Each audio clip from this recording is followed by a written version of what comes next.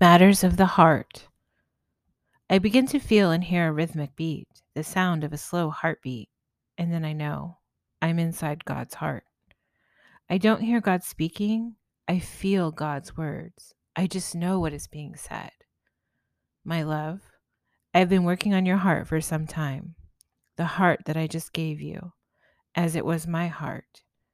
You must have been willing to choose to rise, love. You must have had to be willing to heal. You must have had to be willing to grow, to evolve, to continue forward. From this point forward, you will have a deeper connection with me. People in your presence will feel God through you. That means through your words, too. My heart contracted, like the beat dropped down into my abdomen. It felt like God was walking out a door and closing it, turning a lock to secure it, and then leaving. My love, God said, and then paused. I could feel he wanted to say something to me, be direct, be blunt, be truthful, but he hesitated. He knew it was not what I needed today. He knew it would not be received well, so he said nothing. Keys in one hand, a briefcase in the other, he tossed the keys up in the air, caught them, then walked away. Is this a door closing? I slowly followed behind him, keeping my distance. I've seen a briefcase before. It's been quite some time, probably a year or two. Today, it feels like an older way.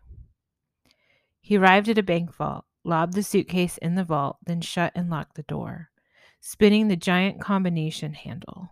He turned around, dusting his hands off, and then I startled him with my presence, caught his attention. I know he knew I was behind him. Oh, love, you are following me? Not funny, I simply replied. This is a version of God I have never met before, the God inside God's heart. Interesting, but why? There was an irreverence about him, an arrogance, a lack of empathy or compassion. This story is not for me today. It is for God. Splitting pain from a broken heart, a heart shattered in two from betrayal, grief, a lost love for learning. It turned his heart cold. I used all of my senses to uncover what other clues were going to be revealed. I could feel an intense breeze, like the wind off of an ocean glacier, cold, icy, and piercing. A headache. His heart and mind connected. I receive an image like the strongman game at the carnivals, the puck traveling between his heart and mind and back again, but his strength was broken, the connection lost. His head continued to ache, causing the energy in his being to be out of alignment, unstable. As if I could see through his eyes, he was psychically attacked. Beings that looked similar to panthers, pitch black with red eyes, they attacked all at once, surrounding him in a circle. Archangels and other gods intervened, but God was not without scratches and injuries, mostly to his psychic abilities. God's wounds were to his ego. He leapt off Earth and returned to his sanctuary, a planet several thousand light years away. It is hidden in a mirrored forest of light. In his chamber, God stripped down all of his layers. His spiritual bodies, like outfits floating in his apartment, were displayed in front of him so that he could examine them more carefully. He embodied the physical appearance of a man wearing only dark-colored cotton boxers, walking toward the bathroom like it was his bachelor pad. The rest of the apartment was stark, steel, and empty.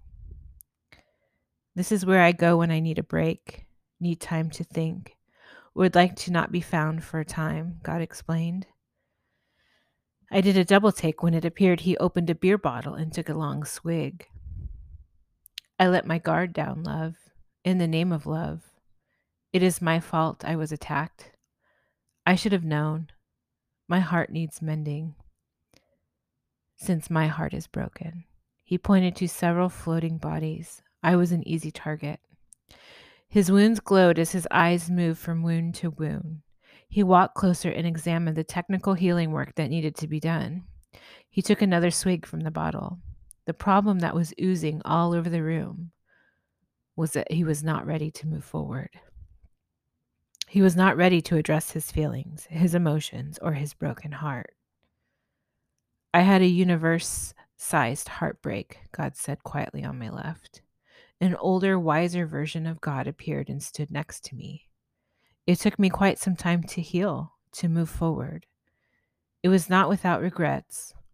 Every so often, I am reminded of this time when I must address the pain again. It doesn't quite always go away, it just gets a little easier. God stood watching himself, hurting for what he was going through, but proud of who he had become. I apologize for the pain I have caused you all, love.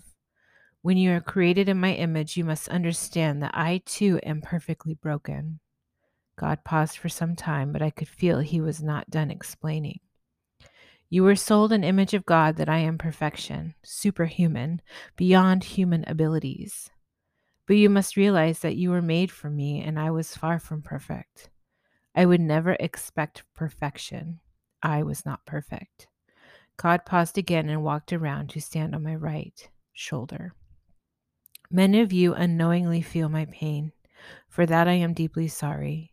But, he said, and then paused, I hope you also have my courage, my strength, my resolve, my passion, my desire to love.